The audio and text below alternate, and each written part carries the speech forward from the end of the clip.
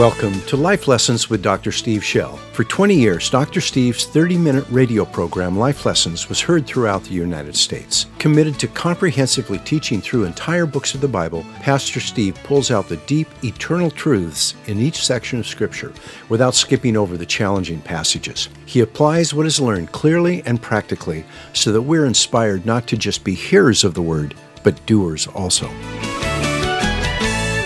We're looking at the book of Revelation. We're going to fly over at about 30,000 feet. I'm going to give you a big overview. We're going to look at the trumpets. And then we're going to crash dive right above the treetops and apply the principle that we see at work in the trumpets in our own lives today. Because it's one of the most essential, vital principles of all. So you're going to get quite the tour of the book of a section of Revelation. And then we'll go right down and apply it to ourselves. Heavenly Father, we ask for the Word to open up to us. We want you to, Lord, have your way in our hearts. We come with expectant, open hearts to the Word of God. Thank you, Holy Spirit, that you have given a light to our path. And we walk in that light today. I ask for grace to speak the words so that we hear you. In Jesus' name, amen.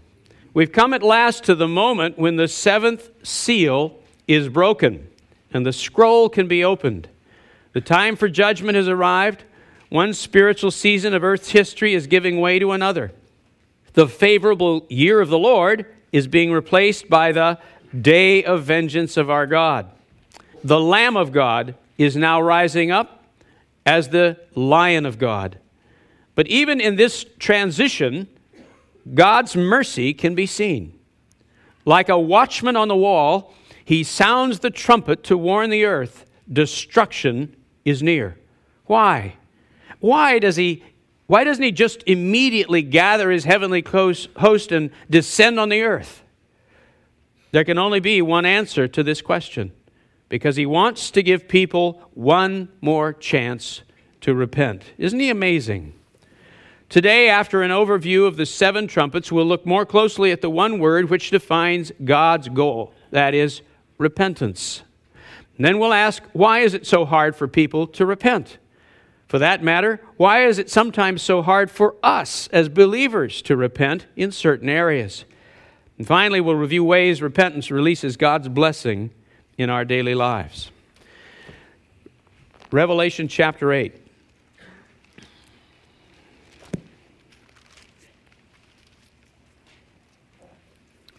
I'll read verses 1 through 6, and then I'm going to just as we get into the run-through, I'll highlight from there on. When the Lamb broke the seventh seal, there was silence in heaven for about half an hour. And I saw the seven angels who stand before God, and seven trumpets were given to them. Another angel came and stood at the altar, holding a golden censer. And much incense was given to him, so that he might add it to the prayers of all the saints on the golden altar, which was before the throne. And the smoke of the incense, with the prayers of the saints, went up before God out of the angel's hand. And then the angel took the censer, and filled it with the fire of the altar, and threw it to the earth.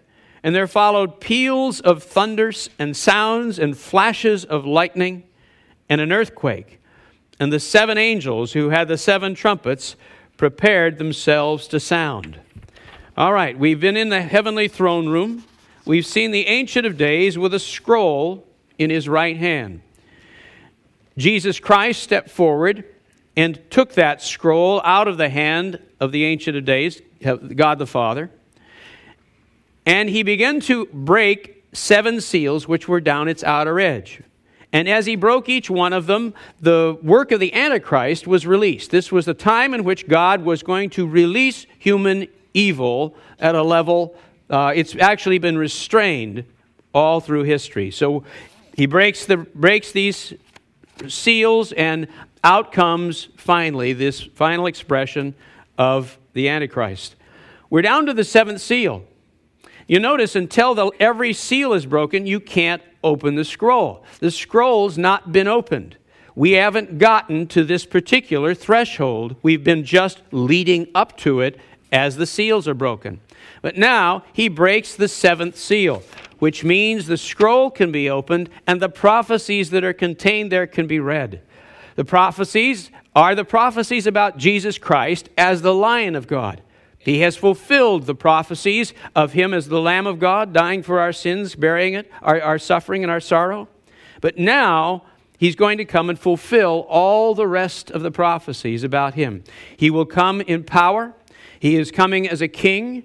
He is coming with a rod of iron and will crush the nations as he shatters clay pots. No longer the season of grace, the season of God's patience, allowing this horrendous amount of evil and violence on this planet while the gospel goes forth and people are being saved, has come to an end. The scroll is opened and the Lord of all is reading out the prophecies. Okay, we've come to that. It says then that there is a moment of, there's a half an hour of silence. It's an odd statement. In a Jewish service, in a temple, there is an altar, there is a prayer service every morning and every evening. Right? That goes clear back from the tabernacle every morning, every evening. The priests, the various priests will come in and they'll trim the 7-branch lampstand. Remember that? They'll change the oil, they'll wash off the soot, they'll have that burning. There's a process for all of that. But then they'll also offer incense on the altar of incense. You remember when we went through Exodus, it's 18 inches by 18 inches by 36 inches high. It's a small little square table with a gold plate on the top and some edging around it so the coals and things don't fall off it.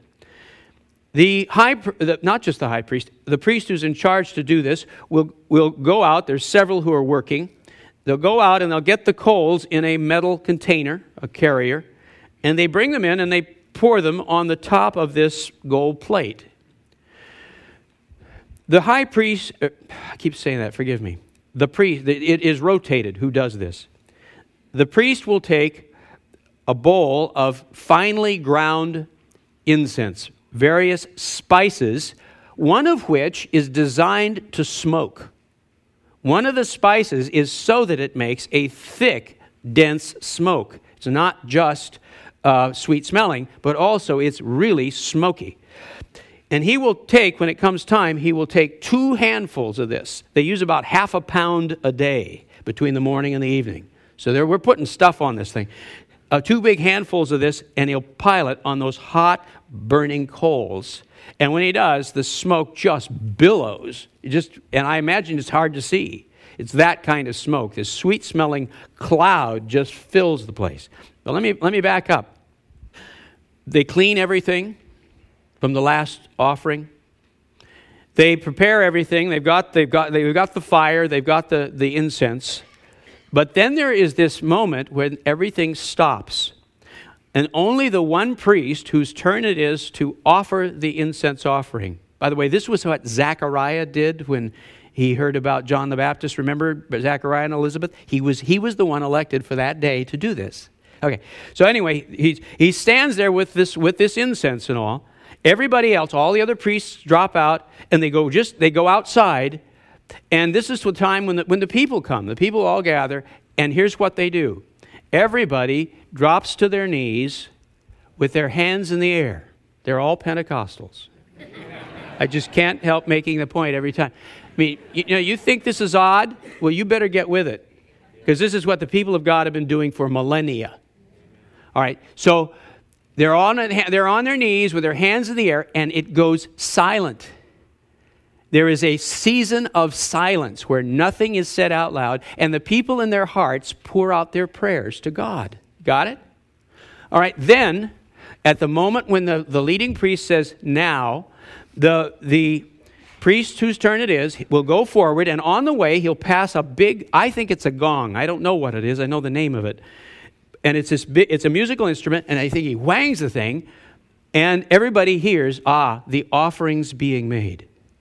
And then he steps forward, up 3 steps, and takes this 2 handfuls of this sweet-smelling incense and puts it on those hot coals, and poof, up goes this cloud, which represents what?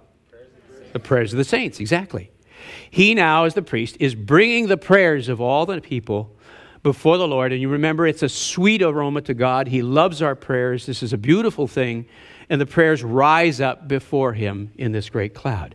That's just what you saw. It's just the Jewish offering service, the silence at all. This is nothing bizarre. It's a clear meaning. The Lamb broke the seventh seal, silence in heaven. Now there's this season where the prayers of the saints are rising up before God in preparation for the offering. And I saw 7 angels who stand before God, and 7 trumpets were given them. Another angel came, stood at the altar, holding the golden censer, full of these coals. Much incense was given to him so that he might add it to the prayers of, notice this, all the saints. We saw in chapter 6 this same incense altar with the souls of the martyrs beneath it. Remember that? And they cried out for justice, and the answer was wait.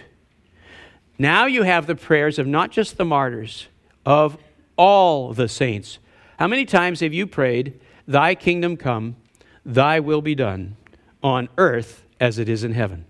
Now, that brings God's presence into our practical daily lives. But there's a bigger prayer behind it, isn't there? There's a prayer that says, God, bring your kingdom. Stop this insanity. Show up, isn't there? Come on earth as it is in heaven. And the answer to your prayer has always been yes. But wait. I will do that, but not now. Even Jesus says, I don't know the hour of the day when that will arrive. Now it has arrived.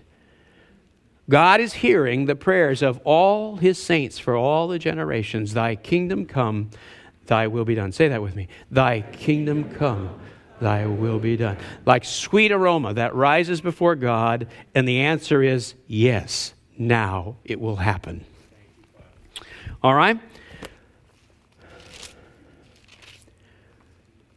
And then it says something in verse 5 that's rather odd. It says, the angel took the censer, and he goes out and he gets another load of hot coals, and he doesn't just pour it out, he casts it onto the earth. These hot coals, here comes the judgment of God. The purifying fire of God is coming onto planet Earth. And the 7 angels who had 7 trumpets prepared themselves to sound. Now, I have to make a correction in what I said. I talked about these trumpets, and I said I was rather certain they were the silver trumpets that they used, out of Numbers chapter 10. Let me step back. When I went into the book of Revelation, I thought, I know this book. God's shown me stuff. I'm good. Pride goeth before. Yes, a fall. And I tell you, the more I've gotten into this thing is how much I didn't know. There are so many prophetic themes in this thing. It is so rich. It's amazing. And I blew it on that trumpet thing. There are 2 words in the Hebrew for trumpet. There's actually little other words for coronets and stuff. But there's 2 major trumpets. One's the silver trumpets, and there's a word for that. And the other is for this ram's horn that we're familiar with, that I made a little bit of light of, and I apologize for that. This beautiful ram's horn. It's called the shofar. And when you're reading the Hebrew, there's no mystery as to what kind of trumpet you're looking at. It just uses the word. In the Greek, in the New Testament, it's all one word, so you don't know. And in English, of course, if we just use the word trumpet. So we're a little baffled as what we're talking about.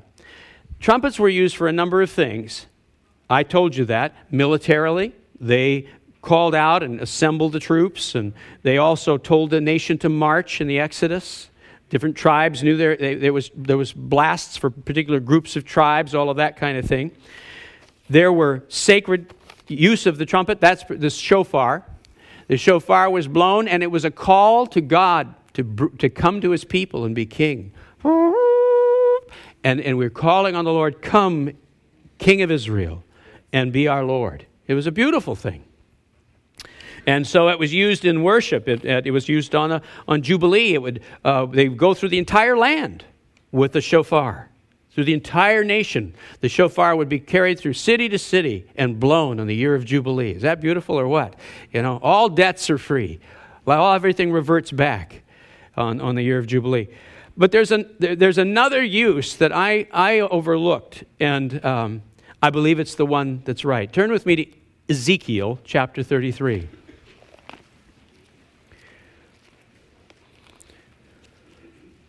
Ezekiel, Daniel.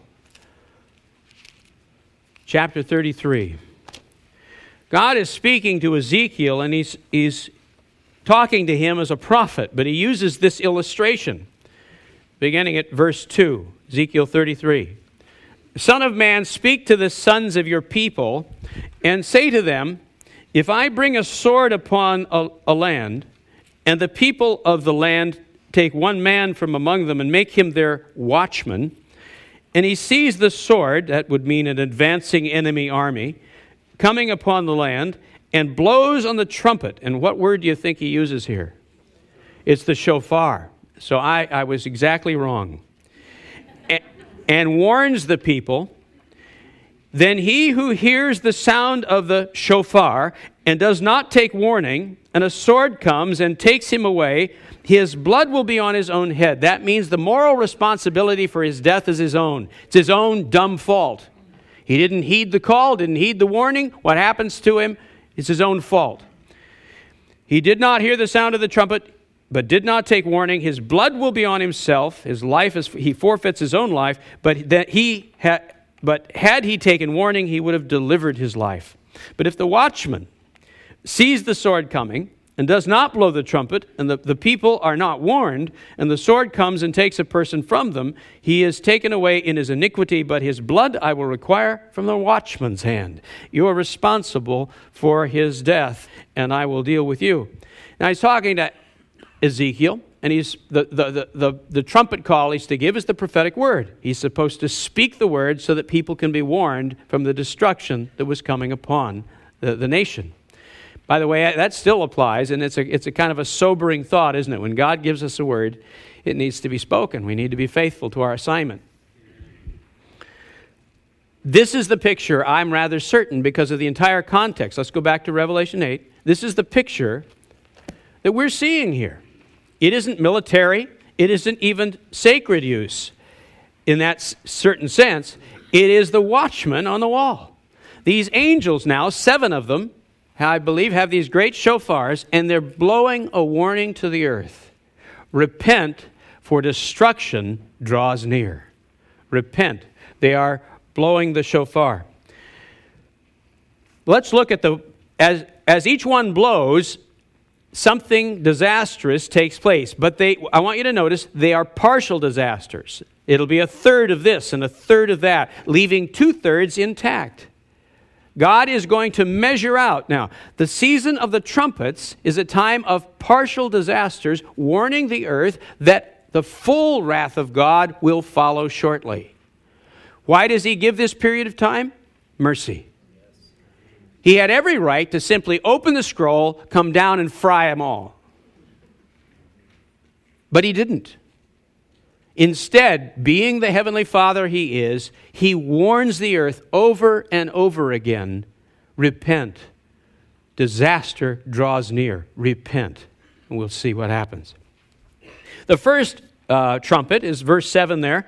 The first sounded, and there came hail and fire mixed with blood. That means people and animals died.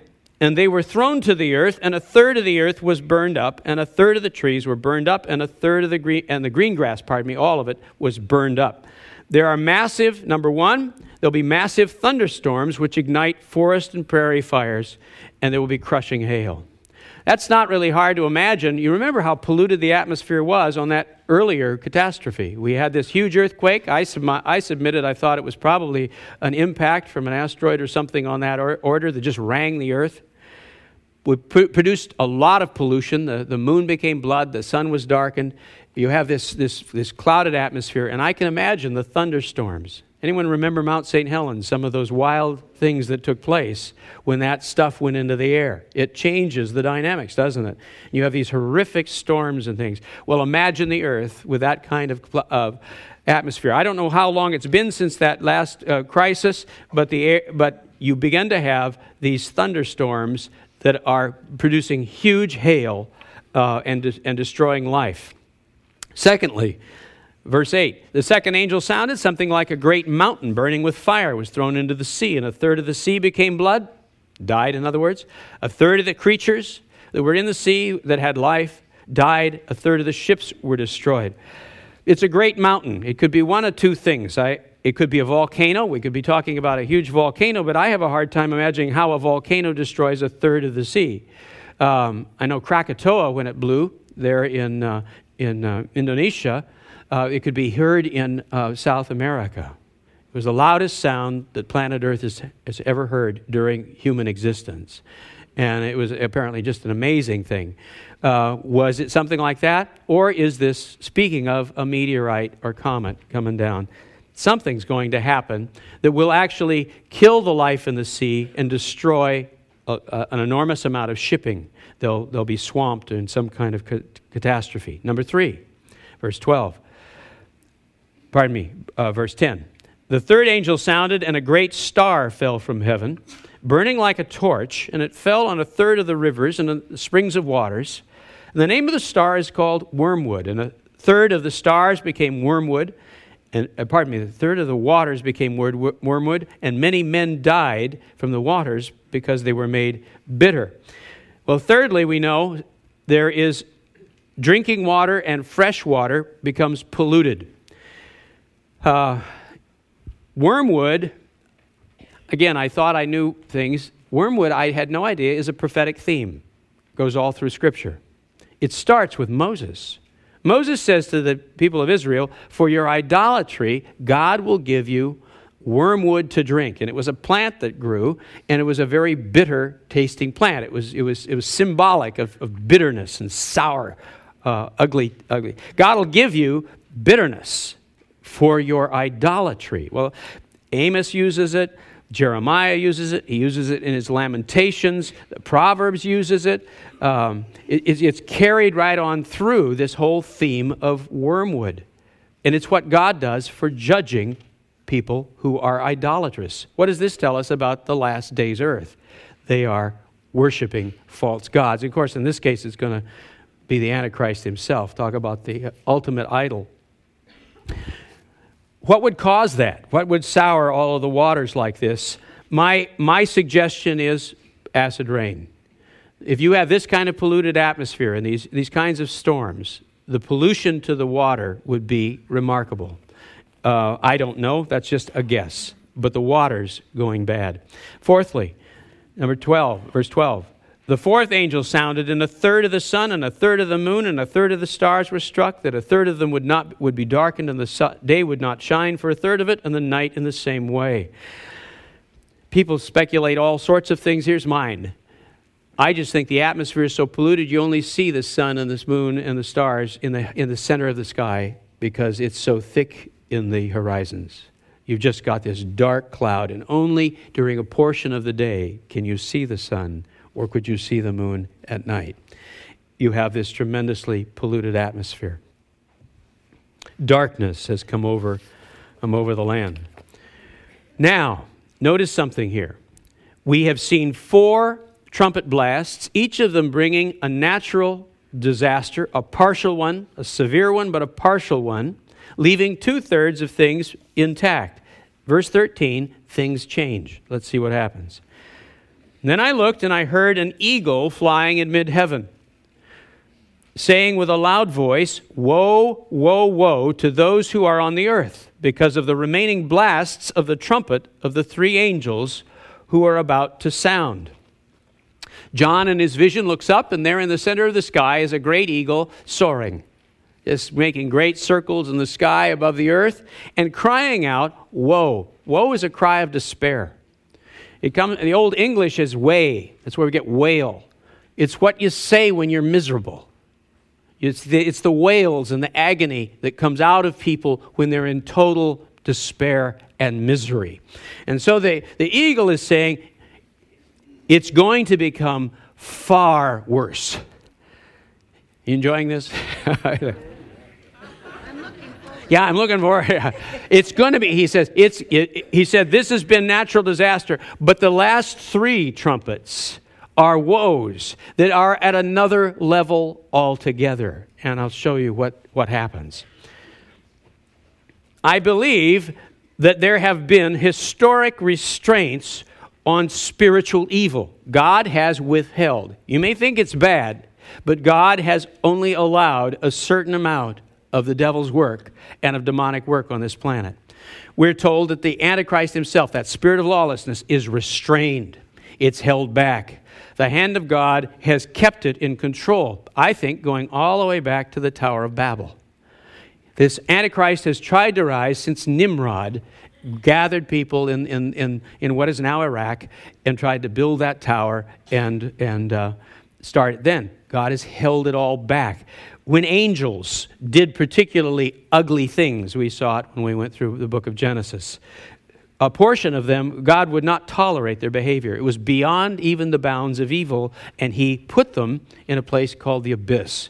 He locked them up, and they were not allowed to be free.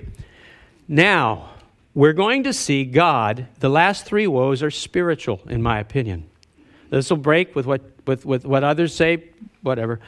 But I think what you're going to see is God taking his hand off and allowing spiritual evil to flood the earth. Here's why. He's going to give the planet a taste of hell. He says, if you don't repent, if you don't choose me, I want to show you who you'll spend your eternity with. I want you to get a taste of what's ahead. Look at the fifth trumpet. Chapter 9, verse 1. The fifth angel sounded, and I saw a star from heaven, and notice it's in the past tense, which had fallen to the earth. And the key of the bottomless pit was given to him. Now mine says bottomless pit, and this is where they're trying to be helpful. The Greek is quite specific. It says the shaft of the abyss. It's exactly the words that are there. The shaft of the abyss. And he opened the shaft of the abyss, and smoke went out of it like the smoke of a great pit. And the sun and the air were darkened by the smoke of the pit. And then out of the smoke came locusts upon the earth, and the power was given to them as scorpions have over the earth power. They were told not to hurt the grass of the earth nor any green thing, but only the men who do not have the seal of God on their foreheads. The ones we've particularly seen sealed are the 144,000. But I would say if the church is here, they're sealed, and if they're not here, it's not an issue. And they were not permitted to kill anyone, but to torment for 5 months. And their torment was like the torment of a scorpion when it stings. And then he describes really, really, really ugly demons. And he says they have the face of a man, hair like women, and teeth like lions, kind of like a rock group.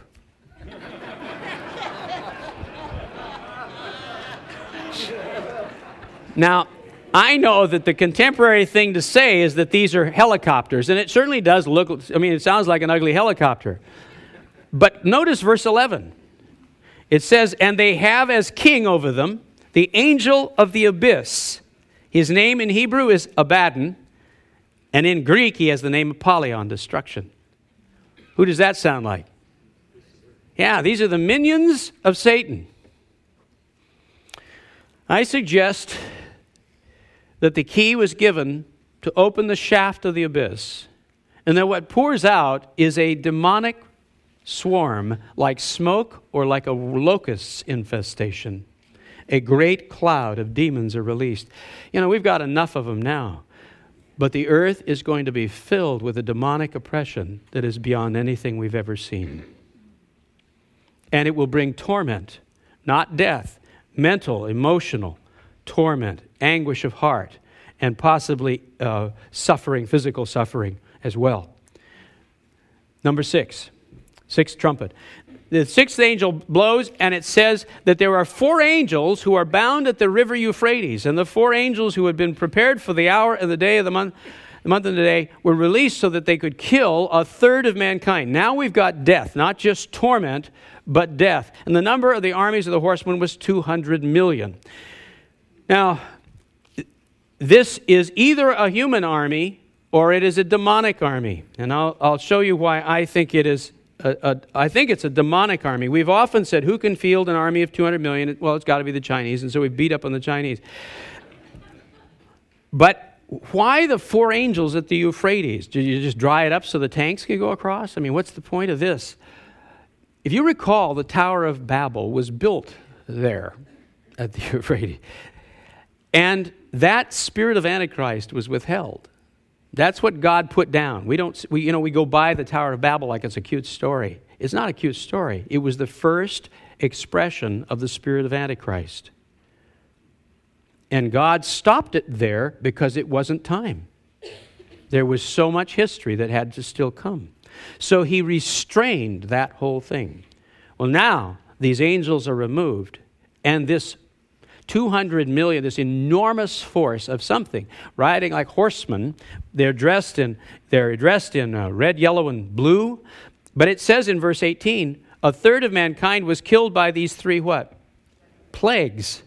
And the fire and smoke and brimstone proceeded out of their mouths. And I know it could be army tanks and all of that. But verse 20, the rest of mankind who were not killed by what? Plagues. The first is clearly, in my opinion, indisputably, I think, it's a plague of demonic locusts. I mean, like locusts, the demons are released. The second one seems to be plagues and death, demonic disease.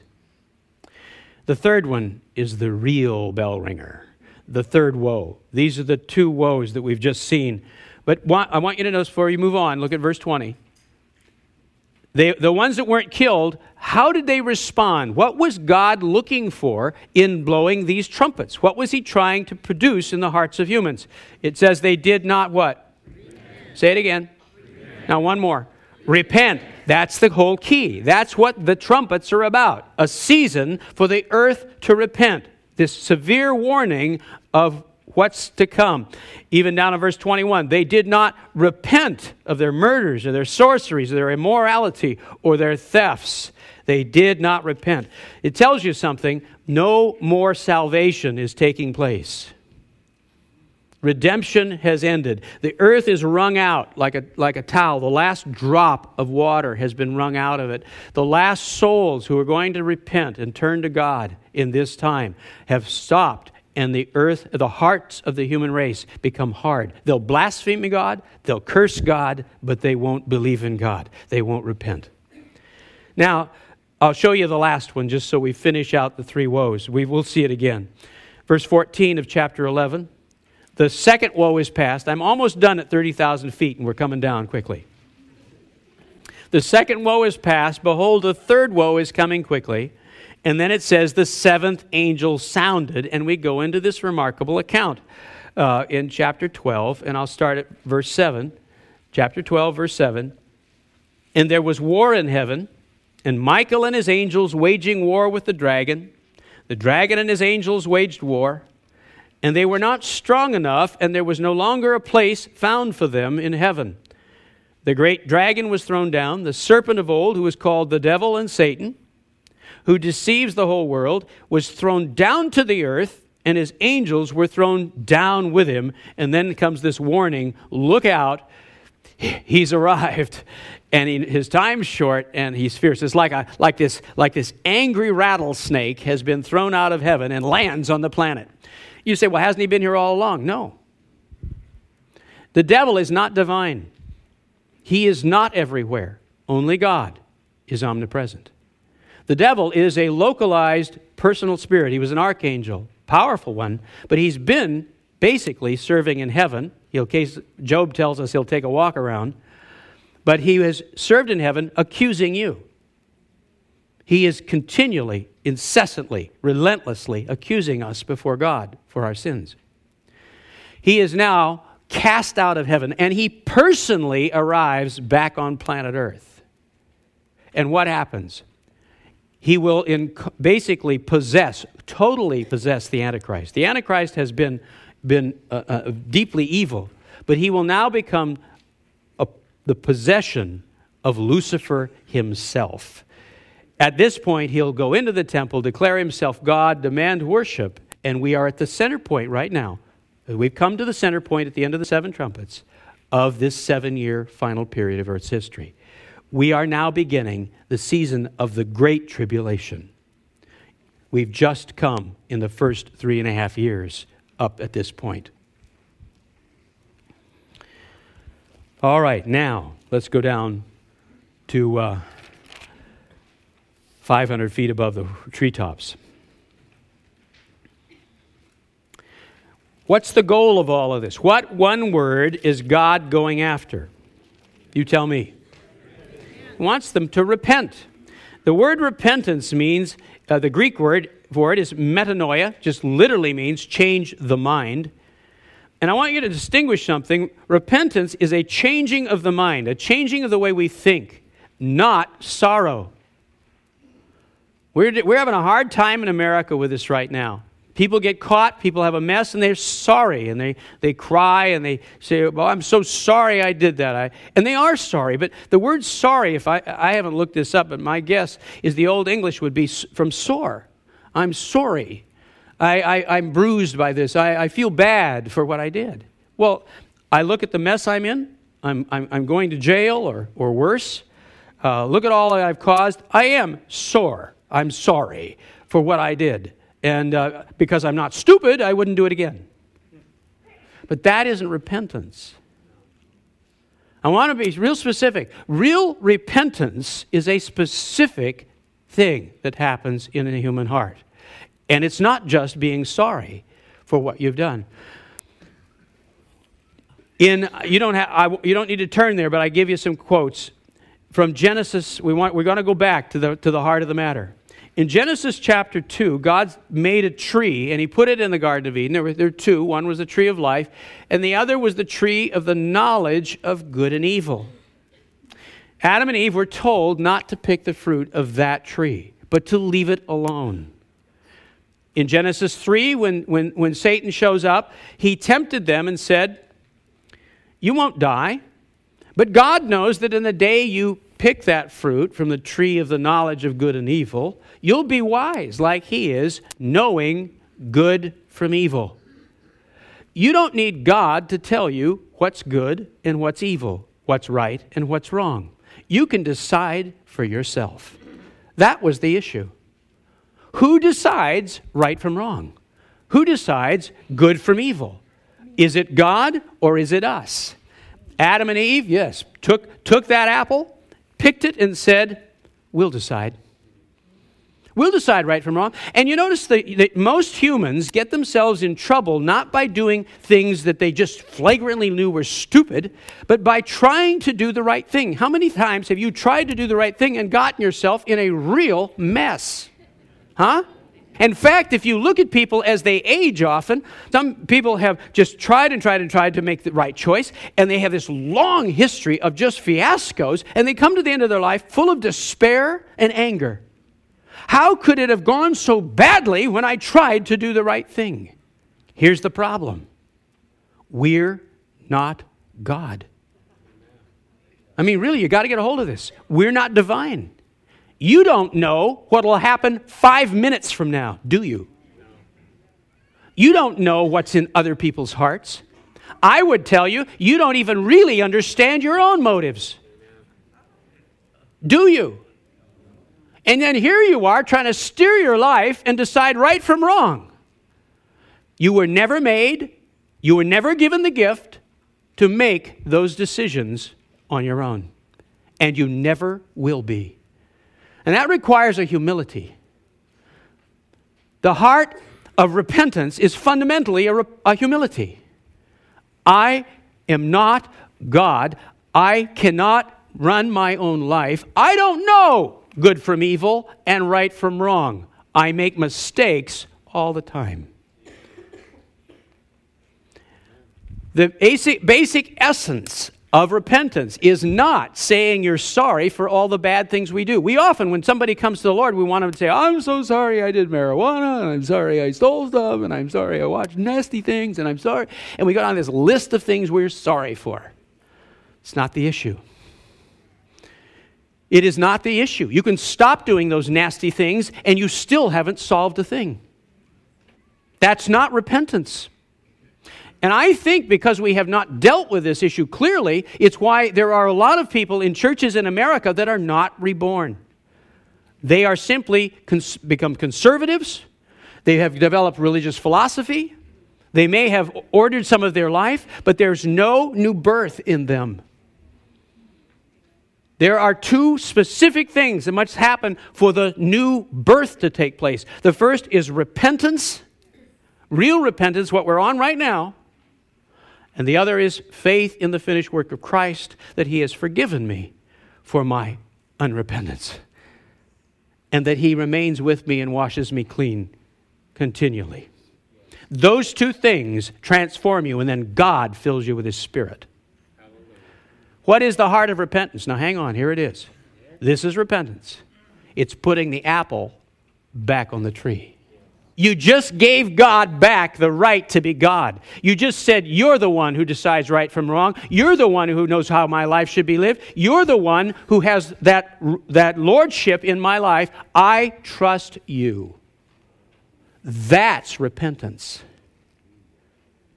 And that's the hard, bitter thing in the middle of the human soul. We are proud. We can decide for ourselves.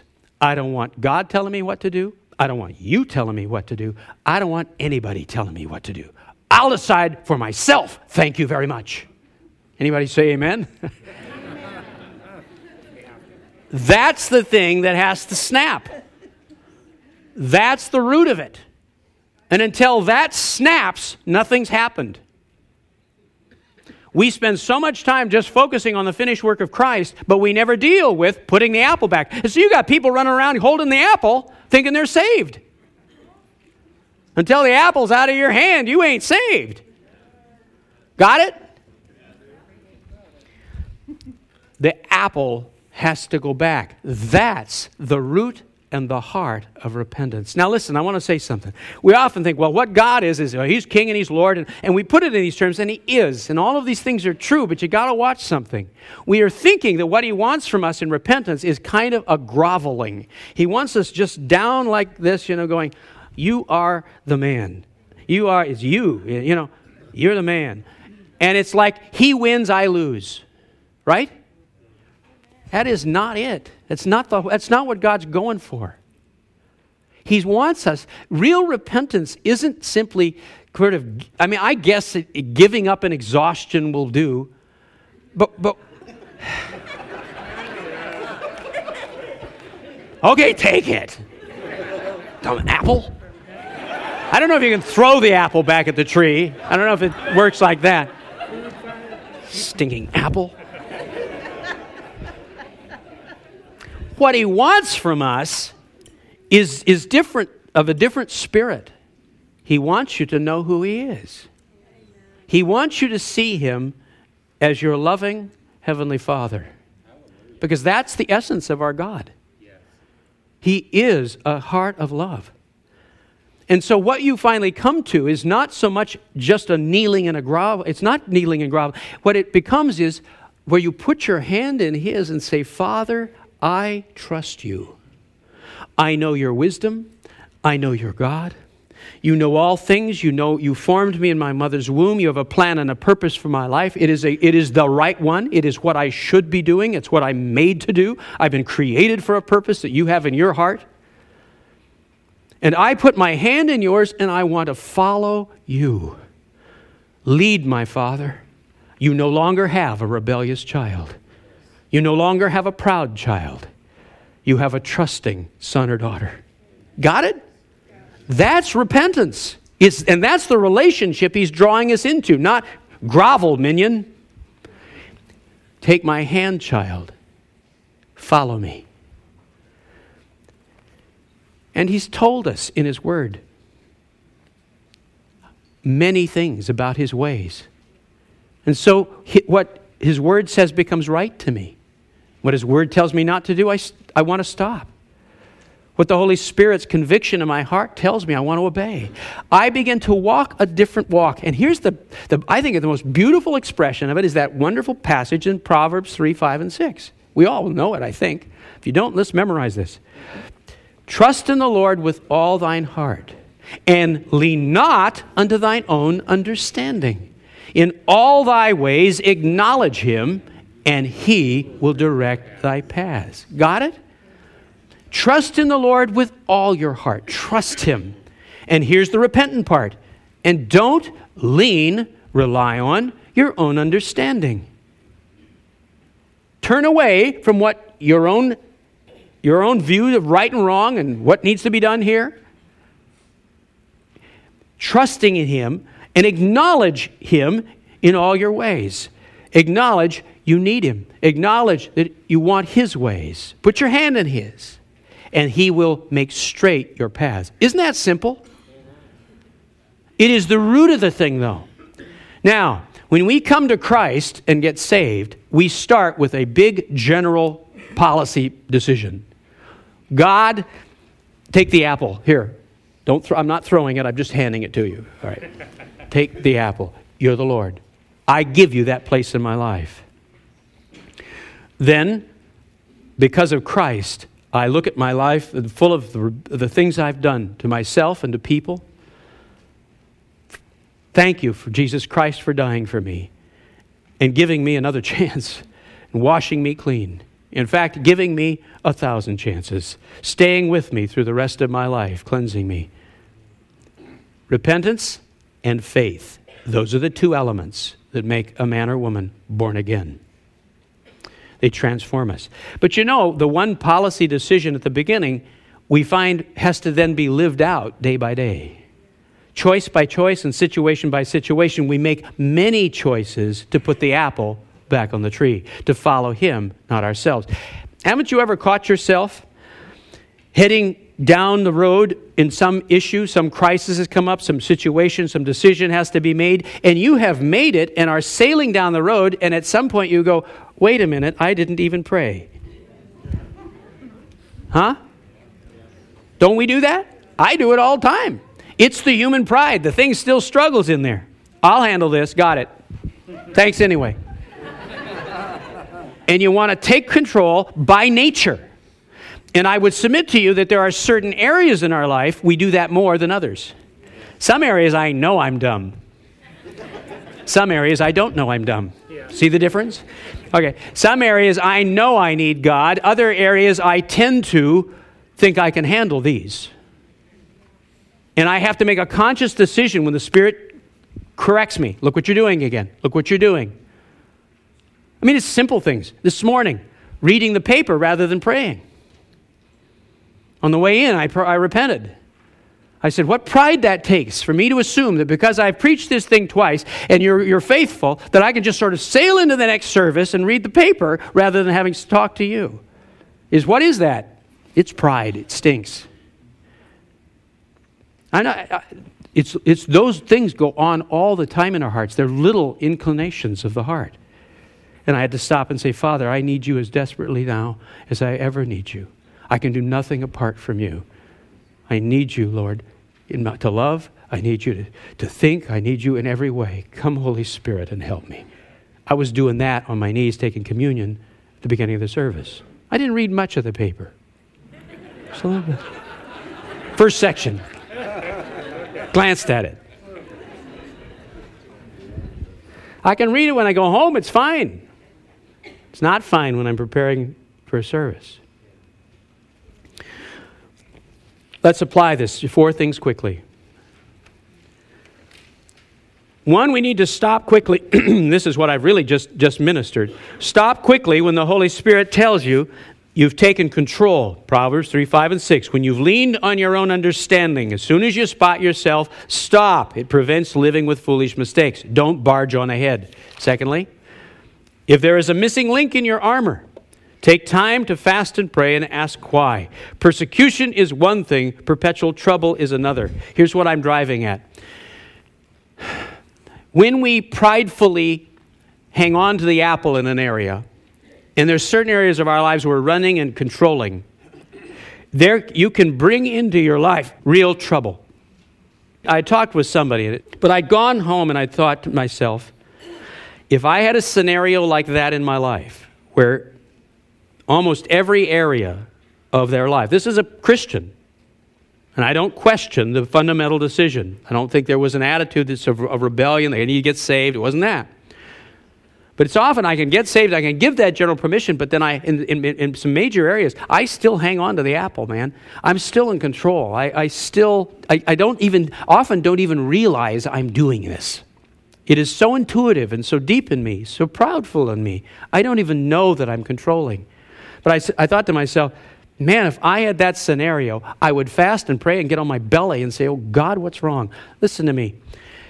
Persecution comes. The assault of the enemy on believers is relentless in a sense. We're always dealing with some of that. But that kind of trouble is different than when there's breakdown and the lack of peace and order in your life. There is in a believer's life a covering, and you can live at peace.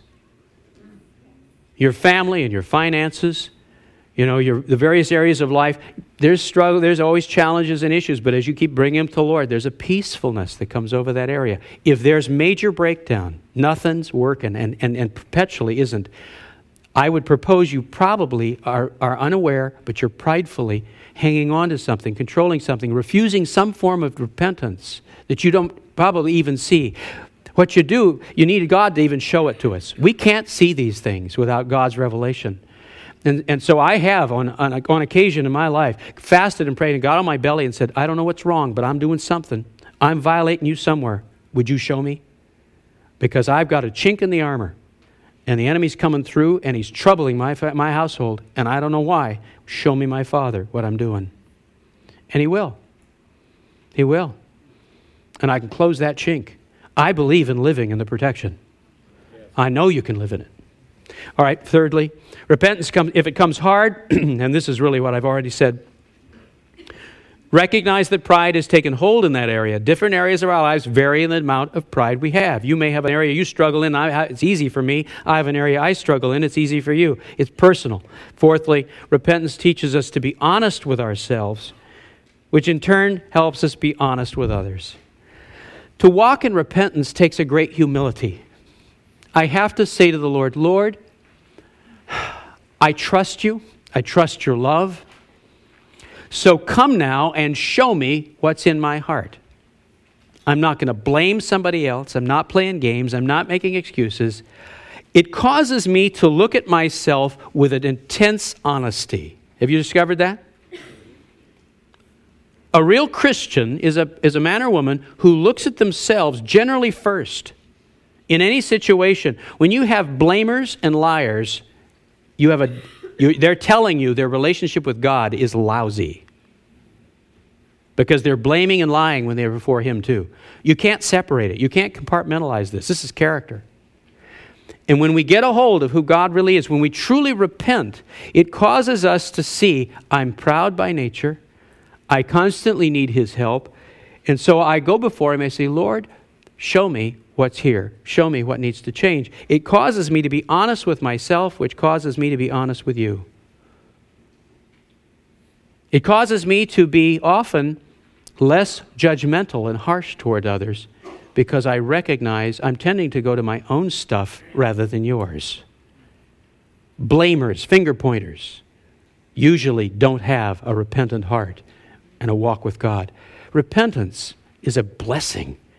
It's humility. It's leaning not on our own understanding, but in all our ways knowing how much we need Him. That's repentance.